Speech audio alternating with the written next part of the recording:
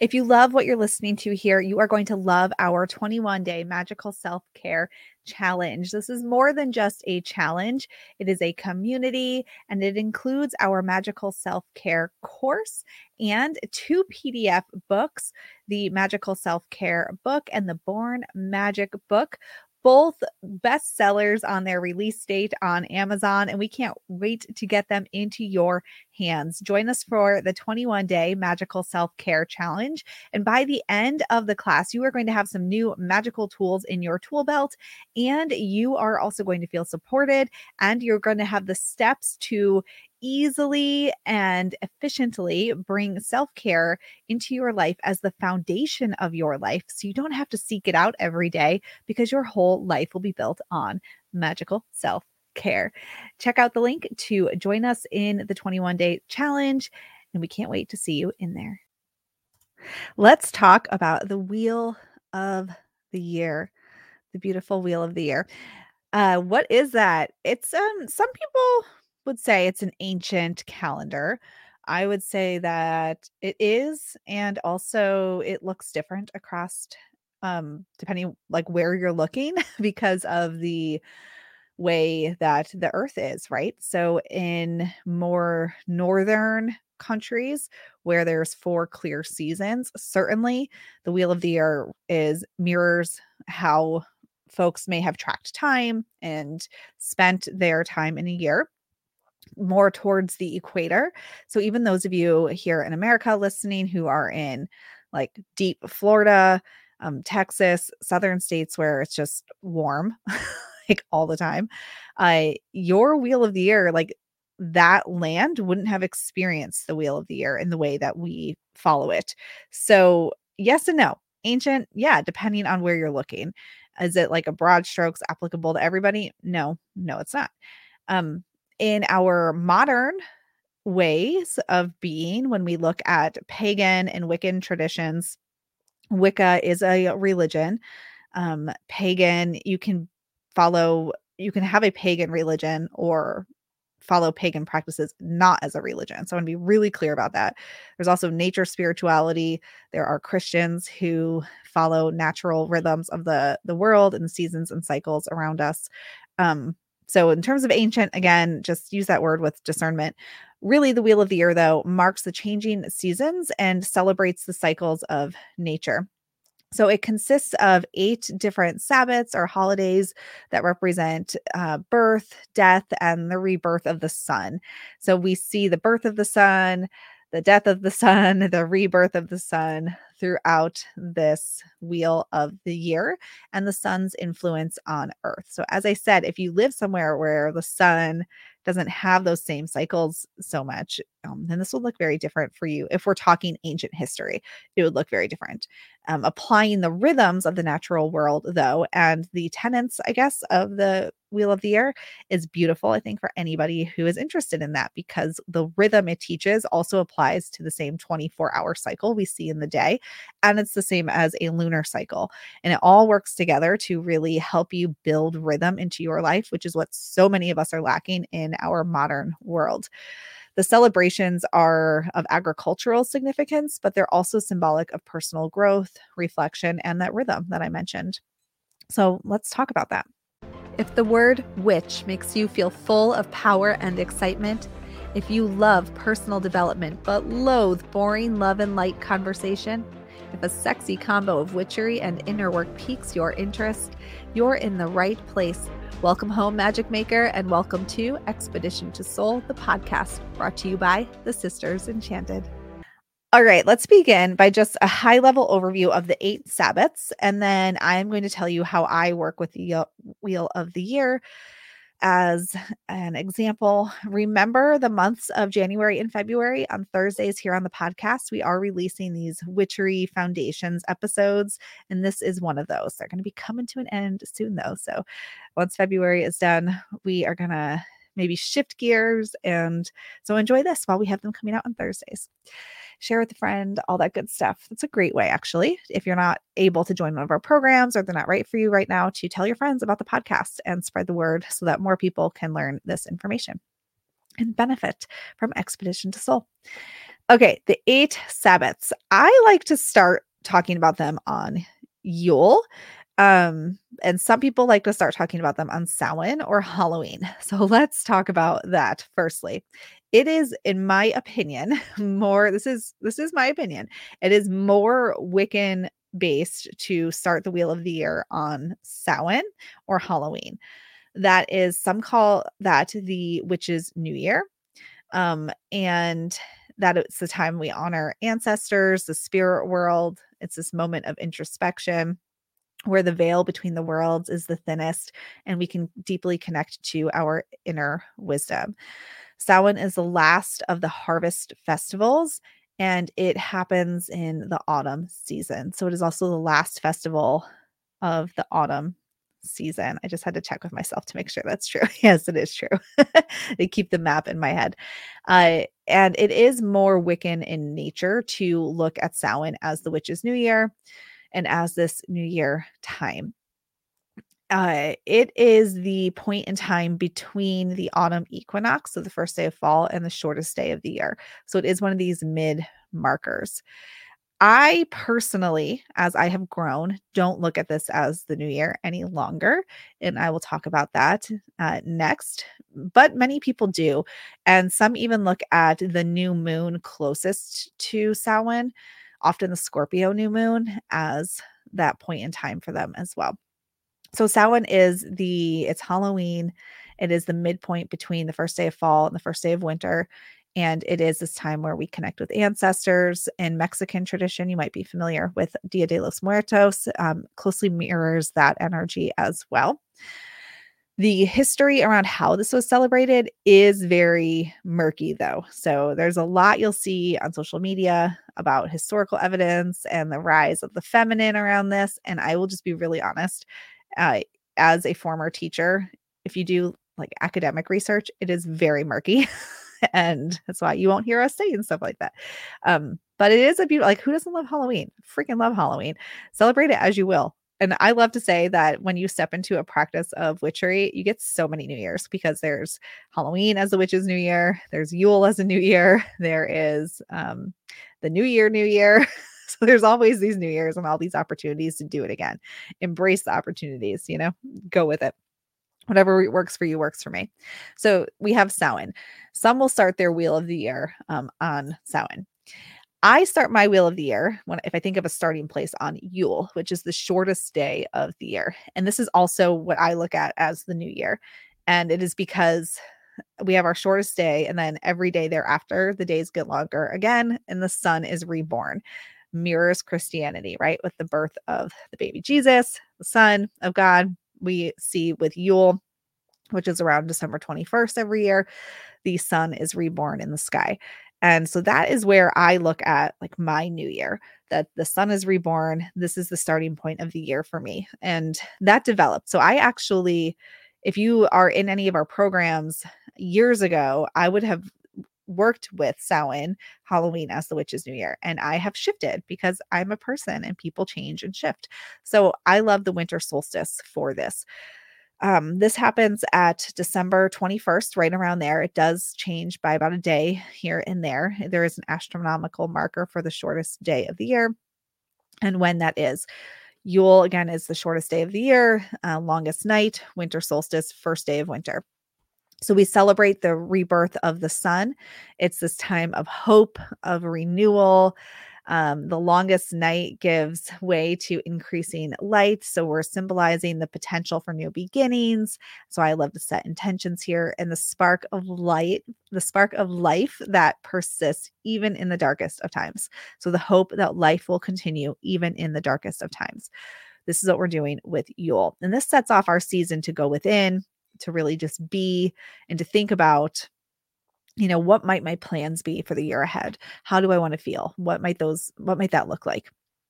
The next marker on the Wheel of the Year is Imbolc, sometimes called Candlemas. This happens around February 1st or 2nd. It is also in the winter. So Yule's the first day of winter. Imbolc is within winter. It marks the midway point between winter and spring.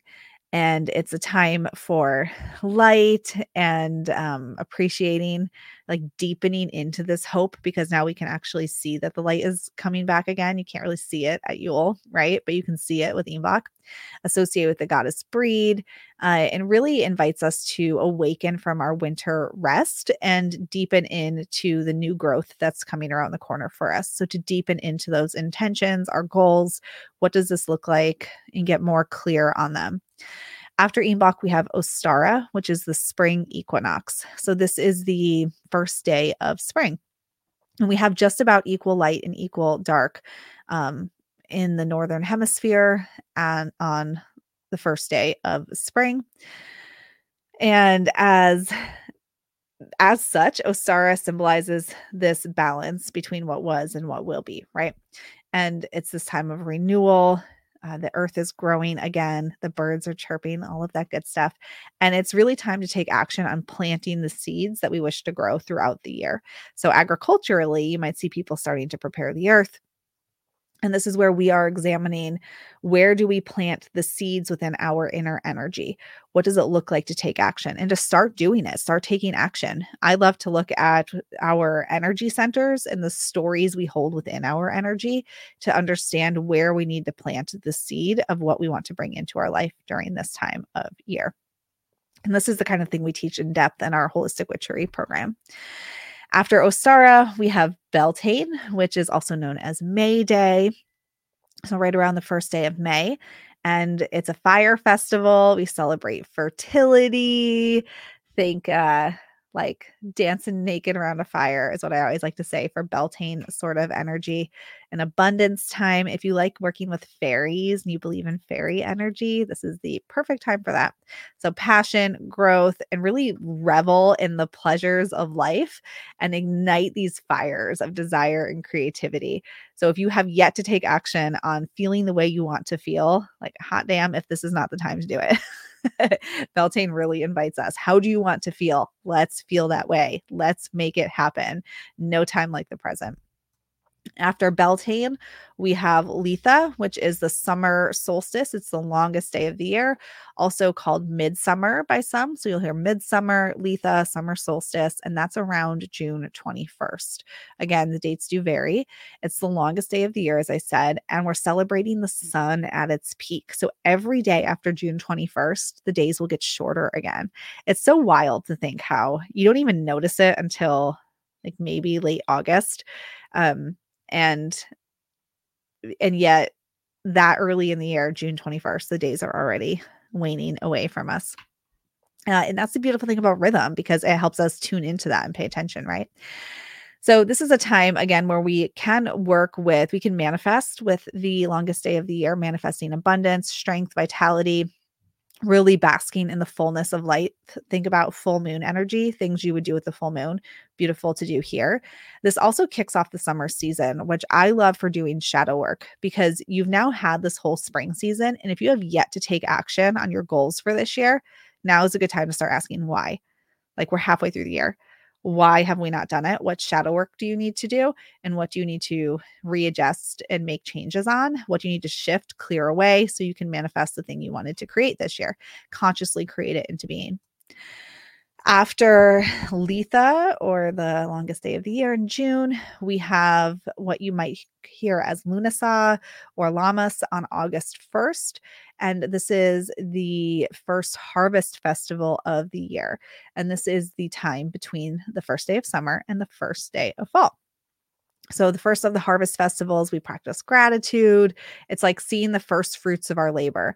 And again, in a practical level, if August has come and you had this vision for your year and you're not seeing the fruits of your labor yet, do the shadow work to understand why, what needs to shift, and really reap what you've sown this year. So if you've not sown anything, then that's what you're going to reap. And if you did, and you learned lessons because it failed, you reap the lesson, like you learned from it.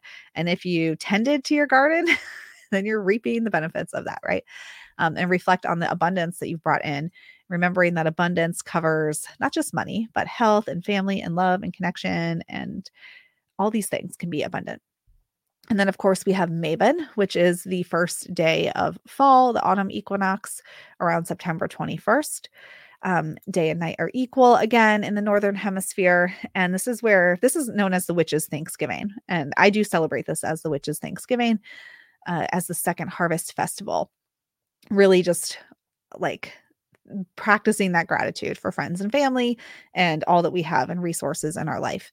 And then the next festival, I did start with it also, would be Samhain as the last harvest festival. So if you don't start your Wheel of the Year with Samhain, then you would end it with Samhain here.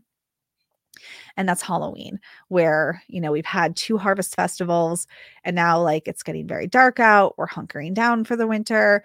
We're doing the rest of our resource gathering, thanking our ancestors, and hoping, wishing, praying for a safe winter ahead as we get closer and closer to the first day of winter.